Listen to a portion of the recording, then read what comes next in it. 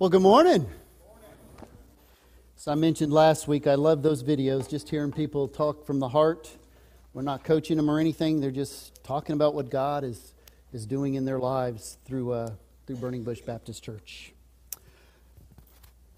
So I want to begin this morning with a definition of the word rivalry. The definition reads, competition for the same objective or for superiority in the same field. You know, there are some great rivalries out there, and then there are rivalries with a capital R. We all know the difference between the two. There's Pepsi versus Coke, Star Wars or Star Trek, Beatles or Stones, Microsoft versus Apple, General Motors versus Ford, McDonald's versus Burger King, dogs versus cats. Those deserve capital letters. And you know, great rivalries can be huge enough to impassion countries or states and certainly cities. They're powerful enough to launch fiery debates on seemingly mundane subjects. And they can be small and strange enough just to consume a few people for many days. And of course, the sports world has all sorts of rivalries, right? Cardinals versus Cubs in baseball, Packers versus Bears, the Celtics versus the Lakers, Cowboys versus Redskins, Magic versus Larry Bird, Ali versus Foreman, college basketball, Duke in North Carolina, Kentucky and the University of Louisville. And then, of course, you've got the college football rivalries, Auburn and Alabama, UCLA and USC, and Arizona versus Arizona State. In fact, I read something really kind of neat. Arizona State just recently built a new football facility, completed it about 2 years ago. And in the middle of the facility, way up high on the wall, there is a countdown clock. And that clock runs continuously. And you know what it's counting down to? Their football game with Arizona State. And it just is always reminding those players about the most important game of the year. Now, of course, in our part of the country, there's no big rivalries, right, between any of the universities, right? Am I right? So we have any University of Georgia fans here this morning? All right, that's kind of lame. I'll give you another chance. Any Georgia people here this morning? All right. And some of you would say, you know, that's where my heart is. It belongs to the University of Georgia. How about Alabama? We have any Alabama people here this morning? Man, I got to have a little noise, a little bit of noise from the Alabama people? Not much, huh? I can still kind of feel some tension, though. Yeah, there's definitely some tension in the building. So what about the University of Tennessee? Now, I think the University of Tennessee fans, you really don't have any tension. You're just kind of glad to be back on track. Your rival might be Georgia State now, I don't know. Yeah, I went there. That's all right. Y'all can pray for us Dallas Cowboy fans. I was raised in Texas. At least Tennessee made a postseason bowl game. The Cowboys are in purgatory for as long as Jerry Jones is there, I guess. But here's what I want you to realize. When it comes to a rivalry, you have to choose a side. It's just the way rivalries work. And don't worry, this is not going to be a sermon about sports today. We're in week 5 of this series called I Love Our Church. And I've loved this series. And today we're just going to be kind of talking about living a lifestyle of generosity. Don't hardly ever talk about money here. It's been well over a year since I've spoken about money. But I just want to talk about that because it's something that's really important to God. Jesus talks about living a lifestyle of generosity a lot more than he talks about a lot of other subjects like hell, etc. But I want to remind you, when it comes to your love for God and your love for church, and remember what we said a couple weeks ago, you can't separate your love for God and your love for Jesus. They go hand in hand. You can't say, I love God, but I don't love the church. The two go hand in hand when you read Scripture. But when it comes to loving God and loving the church, Jesus makes it very clear who his main rival is. He makes it very clear who his chief competitor is for your heart. And this is what he says is your chief competitor. He uses the word mammon. Mammon is the word that he chooses. And I'm sure you've kind of heard that word before, but I want you to know that word means more than what you think. And he uses that word 4 times in the New Testament. And I want to go to just one of those passages that's found in Matthew chapter 6 and look what he has to say about mammon. And as I begin to read, starting in verse 24, I want you to listen to the rivalry language that Jesus uses here. You can look it up, or the verses will be up here on the screen behind me. Starting in verse 24, he says, no one can serve 2 masters. Nobody can serve, not a single person can serve 2 masters. So Jesus is making clear, you cannot serve 2 people at the same time. I wonder how many of you have ever been in a job where you had like 2 bosses that you had to answer to? And it's just miserable. I mean, you got one of them telling you to do one thing, and you got the other one telling you to do something else, and you're just kind of caught in the middle with these conflicting instructions on what you're supposed to do. Or I don't know, don't raise your hand, but have any of you guys ever tried to date 2 women at the same time? Yeah, that usually doesn't work out too good. It's all right at first till one of them finds out, and then, you're kind of toast after that. It doesn't work so good.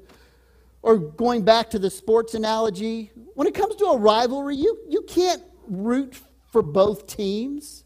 I mean, it just doesn't work. You have to root for one or you have to root for the other. It's overtime and there's 15 seconds left. Who are you going to root for? Well, you can't just say, well, I'm not rooting for either one of them. You got to root for one or the other. You have to choose a side.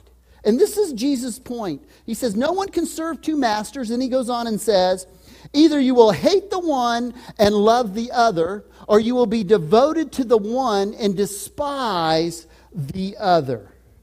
You have to choose a side. And then in the next phrase, Jesus kind of gives us our chief competitor with him for our hearts. And before I read this, I think this is really important. It's really significant. This is the only place in the New Testament that Jesus says, you can't serve God and this. It's the only place. That, to me, says it's pretty important. You cannot serve this and still serve me. And this is what he says. You cannot serve both God and mammon.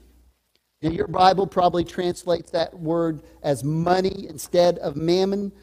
But the word that would have come out of Jesus' mouth would have been the word mammon.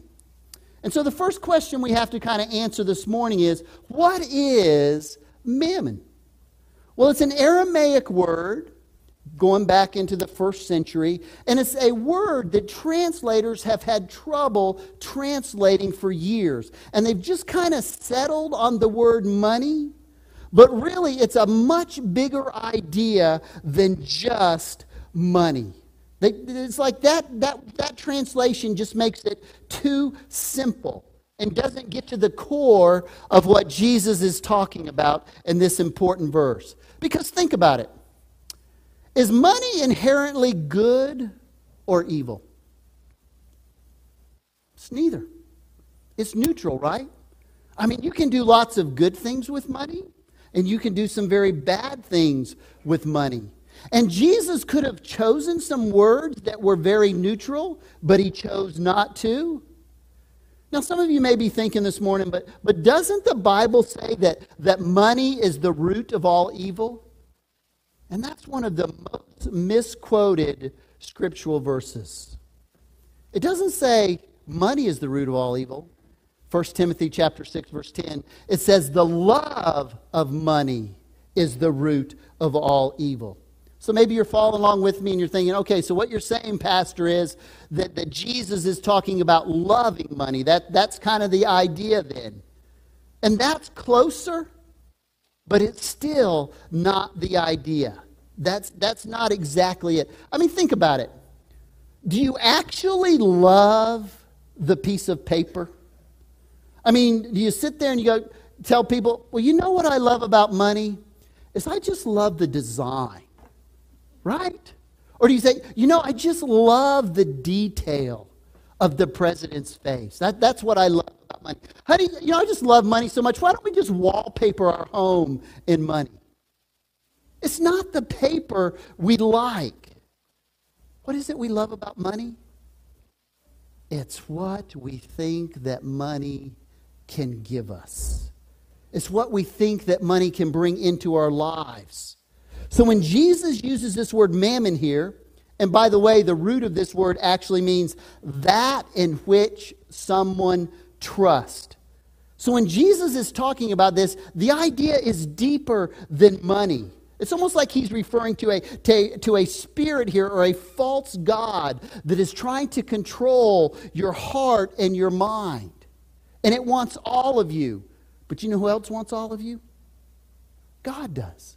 God wants your heart. And by the way, if you just go on the internet and look up mammon, there are some terrible images there. I mean, most all of them are. In fact, there's one of them. Here's another one.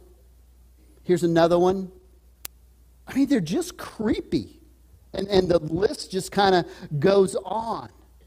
You know, it just kind of indicates that spirit that is vying for everything of who you are. There's some other uses of mammon in our modern day culture. Mammon is actually the archdevil of hell in the game Dungeons and Dragons. Mammon is also the villain in the comic book Spawn. Mammon is the son of Lucifer in the movie Constantine. And this is going to kind of surprise you. I know it did me. If you go back to the original charter documents of Duke University, the actual name of their mascot was Mammon, the Blue Devil. That's not true. I just made that up. Some of you are like, yeah, I knew it. But here's the thing. Mammon is linked to a lot of bad stuff. So let me give you a definition. Mammon is a false god that promises you something. It says you can trust money to give you what only God can. And here's the problem. Mammon is a liar. Mammon cannot deliver on its promise. Yet we kind of fall into this trap, don't we?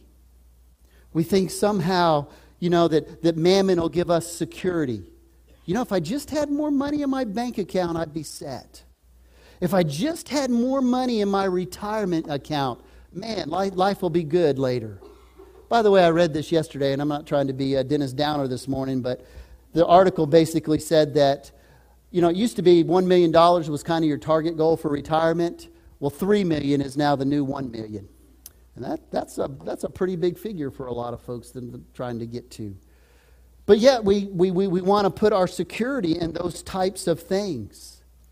Mammon promises you significance. If I just had a little more money, a nicer house, a nicer car, some nicer clothes, people would think better of me. People would give me more respect. Mammon promises you the marriage that you always wanted. If we just had a little more money, then we wouldn't fight and everything would be good. And our kids could have everything that we want to give them and what we want for them. And mammon promises you happiness and joy and peace. But God's the only one that can give you security. God's the only one that can give you significance. God is the only one that can give you the marriage that you've always wanted. God is the only one that's going to give you happiness and peace and joy. Yeah, Mammon makes those promises. If I just had a little more of it. And you think, well, then I wouldn't need God, right? I wouldn't have to depend on God. And perhaps nowhere is Mammon more powerful than America. I mean, if America's financial institutions crumbled, I mean, it'd be terrible, wouldn't it? And you know what's interesting about us in America? What is the phrase that is on every single piece of currency? In God we trust. So every time you pay for something, you're saying, I'm not trusting this money, I'm trusting in God. Do you believe that? Is that the way that you really think? Here's the big takeaway this morning. Your heart will always follow your money. Your heart will always follow your money. Over in Matthew chapter 6, verse 24, Jesus says you can't serve both God and money or God and mammon. But if you jump back a few verses earlier in verse 21, and this is a verse I think a lot of times we kind of overlook, but it's very relevant to this passage, and it's a very deep statement. Jesus says, for where your treasure is, there your heart will be also. This word treasure, it means every single cent, every asset you have, everything that you have to your name. So it's not just talking about money, it's talking about everything. And then that word heart there is cardia. You might recognize that. We have the word cardiac. It comes from that word. And it's just loaded with meaning. In this particular case, it's the same word that Jesus uses 2 chapters earlier when he says, love the Lord your God with all of your heart. It's the same word, cardia. And so Jesus says, I want you to understand this principle. Wherever your treasure is, there will your heart be. And I just want to kind of illustrate this morning because I think it's really important. So I've asked for a couple volunteers. So Sean and Brad, if y'all could come on up here. I did give them a heads up that they were volunteering. Didn't ask them, but I did give them a heads up. So, this bucket, and Brad, I'll let you hold the bucket, if you'll keep that part of it facing out. This represents our stuff. It might be money, it might be resources, whatever it is. It represents our stuff. And Sean, I love you. No. Now, this represents our heart. All right? There is a rope or a chain, a connection, whatever you want to call it, between our heart and our money. And here's what most of us think. Go ahead, Sean. Stretch out a little bit. Don't tear my stuff up, but stretch out. All right. We think that our money follows our heart. So you guys walk together, keep the rope tight, walk across the stage. So that's what we think, that our money and our treasure is following our heart. And that's not true. It's not what Scripture says. It's really not even how we live. Like lots of you, there are things in your life that you really care about that are really important to you, but you're not giving any money to it. You're not giving any time to it. Yeah, you say they're important, but if you look at the Scripture, it says your treasure, that your heart follows your treasure. So it's really the other way. So if your treasure is your stuff, that's where your heart's going to be. We get that mixed up a lot. Thank you, guys. Let's give these guys a big hand. I've already got my wife a box of chocolates for Valentine's Day. That's what I'm talking about, ahead of the game. But we get that mixed up. Our heart is following our treasures. So if our treasures are in the wrong place, and we know this is true, right? You just kind of evaluate yourself a little bit. Like think about your budget, your checkbook, whatever. For most of us, what's the single biggest expense in our budget? House, right? Mortgage payments. For most of us, that's probably the biggest thing. And ladies, you love to fix up your houses and decorate your houses and watch HGTV and Fixer Upper and all that kind of stuff. And maybe you wonder why that is. Because it's kind of where your treasure is. And I'm not saying it's wrong to do that. I'm just saying that we need to make sure we keep it in perspective. Guys, you know what happens? You buy a new truck, maybe it's a Ford F-150, and you're washing it all the time, and you're keeping it clean, at least initially. And like you never even notice like Ford F-150s, but then you get one and like you see them everywhere and all the different colors and all the different options because it's kind of becoming your treasure. And maybe stock market. Maybe you're watching the ups and downs of your retirement account, or if you've ever got like just a single stock, and every day you're like checking to see if it's going up or it's going down, because that's where your treasure is. Maybe you say, well, Pastor, listen, I don't do a lot of stuff for myself, but I got these little bloodsuckers at home, these little rugrats, right? And they kind of suck my treasure and my resources out of me. I mean, kids, not rugrats. But here's the point. I'm not saying don't buy a house or don't buy a truck or don't have a retirement account. I'm not saying this afternoon you call the kids in and say, sorry, honey, Pastor said I couldn't spend any more money on you. It's not what we're talking about. But there is a connection between your heart and your treasure. It's connected. And wherever your treasure is, your heart is going to follow that. And listen, God doesn't need your money. That's not what we're really talking about today. We're talking about your heart. God is loaded. He's not up there paving the streets with gold going, come on, people, send some more money up. Got to get this done. That's not it. But God wants our heart. And He wants to make sure that mammon or money is not controlling our heart. And when you practice a lifestyle of generosity, it ensures that your heart is in the right place. And you know the principle of generosity, some people fight it. I mean, I just mentioned generosity some days, or we're going to talk about money. Hardly, like I said, hardly ever do that. But there are certain people that just kind of cringe when you mention those kind of things. You know what generosity is? It just means every single time you get paid, you designate the first thing to give back to God, your local church, or whatever else it is, and it directs your heart back to God. And you know what I believe? I believe Satan will do everything he can to get you to not practice being generous. And why is that? Because he knows that if you practice a lifestyle of generosity, Satan knows that if you do that, it loosens his grip and it directs your heart toward God. And do you know why I think a lot of people struggle with generosity?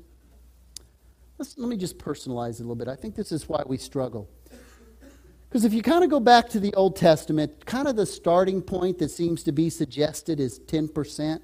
And so people do the math and they figure the 10%, and when they do that 10% number, all at once the bottom number goes from a positive to a negative number. And people say, to God, God, I'm sorry, I can't give right now. When I get some more money, I'll do it. When I can afford it, I'll do it. I just need a little more. And who is that talking? It's mammon. It's the false god that says, when you have a little more, then that'll be the answer to your problems, and then you can be generous.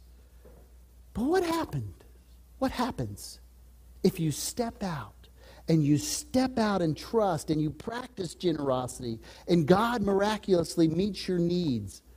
Would that not transform your heart on who you can trust? God versus mammon?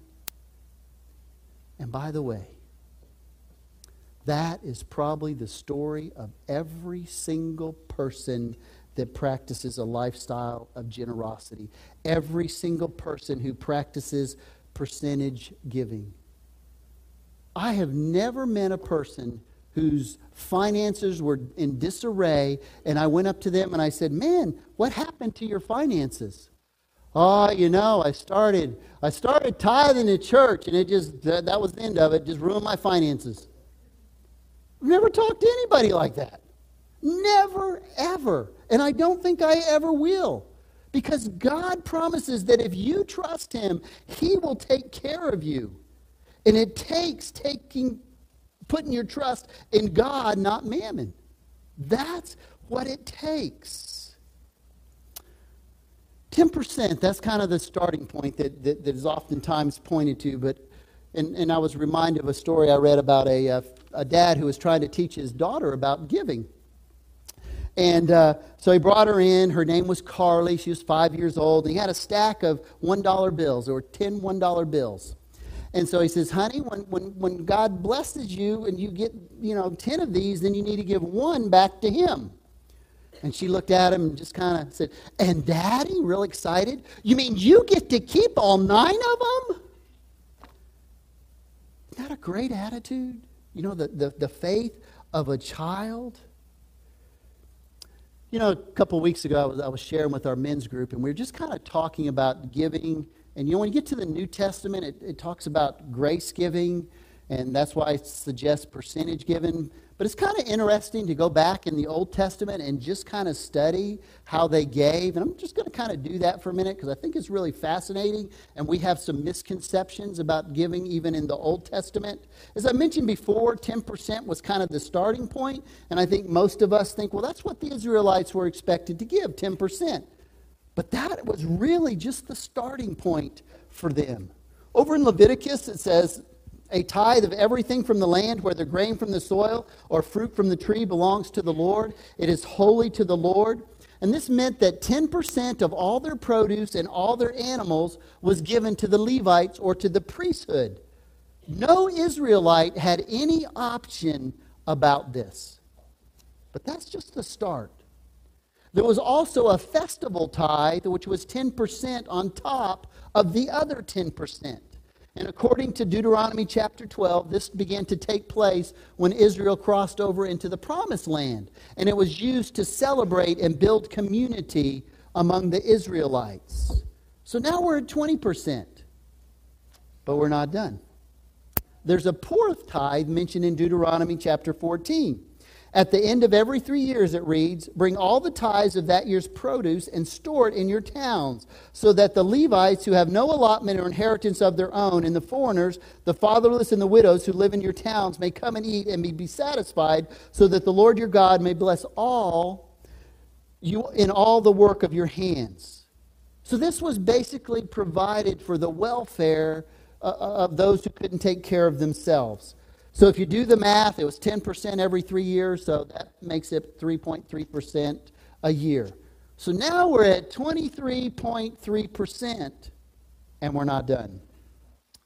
They were also commanded to leave the corners of their field, not to harvest them. And the reason for that is so that poor people could come and harvest the corners of their field to feed themselves, and also for travelers who happen to be passing through so they could sustain themselves. And then there were other taxes from time to time. An example is the third of a shekel that was used to pay for the rebuilding of the temple over in the book of Nehemiah. There were non-required offerings that involved taking the first fruit of their crops and their produce and giving that to God for different projects, free will offerings and things like when they built the tabernacle. Over in the book of Exodus, the Lord said to Moses, tell the Israelites to bring me an offering. You are to receive the offering from me from everyone whose heart prompts them to give. And here's what's interesting about that passage. You go to chapter 36, and Moses brings that up again. He tells the people to stop giving because they've given too much. So bottom line, most people believe that the Israelites were given about 25% a year. Anybody like a commitment card this morning? Of course, I'm kidding. The New Testament, grace giving is taught. That's giving from your heart. And I believe that means percentage giving, and 10% is a great starting point. But whatever it is, that should be the first part out of your paycheck, because it shows that you're committed and you're trusting God. Listen, if you're thinking this is just about giving to the church this morning, you're missing the point. It's about your heart. It's about practicing a lifestyle of generosity. Yes, as believers, we should give to the church, but we should also just be practicing a lifestyle of generosity. And I'm also not talking here about giving like it's an investment. Okay, well, if I give, then God will give back and bless me, right? So it's like an investment, right? That's not what we're talking about here. That's prosperity gospel. And I'll just be honest with you, that is so wrong. It makes me sick when I watch those people on television and some of the things they say. It's just wrong and it's so unbiblical. But God does promise to take care of us. He promises that. Now, it may not look like like some kind of investment or return, but He does promise to take care of us. And over in my life, and my wife's life, my family's life, we have seen God take care of us as we practice percentage giving. Over and over. Sometimes it was big things, sometimes it was little things, but God always took care of us. Yeah, it doesn't necessarily always mean it was how we thought He was going to take care of us, but He always took care of us. Always. And He blessed us. Now again, I'm not saying this is an investment strategy, but I am saying God will take care of you if we put our trust where it needs to be. Now, yeah, if you're out there, charging more stuff than you have income coming in, that's on you, not on God. If you're not putting biblical principles into practice, that's on you, not on God. But when we give and we put God first and our hearts in the right place, He promises to take care of us. In fact, I think sometimes when God realizes that He can trust us with His resources, and remember this, God doesn't give our resources just for our own benefit. He gives those so that we can bless the world, so that we can bless other people, so that we can further His kingdom. I think sometimes we get that confused. Well, the 90%'s mine and that's that. No, it's all God's. He just happens to let us be the stewards of it. But when you're willing to open up your fist and to give, I think a lot of times God sees that in you, and then He begins to funnel His resources through you because He sees that you'll use it for kingdom work. So where's your heart? Is it God or is it mammon? God will never have your heart until you practice generosity on a consistent basis. Because every single time you get paid and you practice generosity, it directs you toward kingdom purposes. And then let me just mention this. Sometimes it's even possible that even when you're giving, it becomes such a rote thing that your heart still isn't where it needs to be. And I don't know if some of you, that might be the case. You've been giving your whole life, but it's just a rote thing and you're not even thinking about it anymore. So where's your heart? And then let me say something else this morning. Burning Bush Baptist Church is one of the most giving churches I have ever seen. So many of you practice a lifestyle of generosity. I mean, I am just amazed at what I see. I mean, giving to the general budget of the church, giving to mission projects, giving to special projects of the church, giving to individual needs, people who've lost jobs, people who are struggling, people who've got a mountain full of medical bills, relief efforts. I've just seen over and over the way so many of you practice generosity. But I know not everybody does that. And again, this is a heart matter. This is not about giving per se to the church. But where's your heart at? Is your heart directed toward Him? I pray this morning, and I'm going to pray for all of us in just a minute, that you'll have the courage. Maybe it means stepping out a little more in faith for you to make sure your heart's in the right place. But I'm going to pray that you have the courage to do that. So would you pray with me this morning?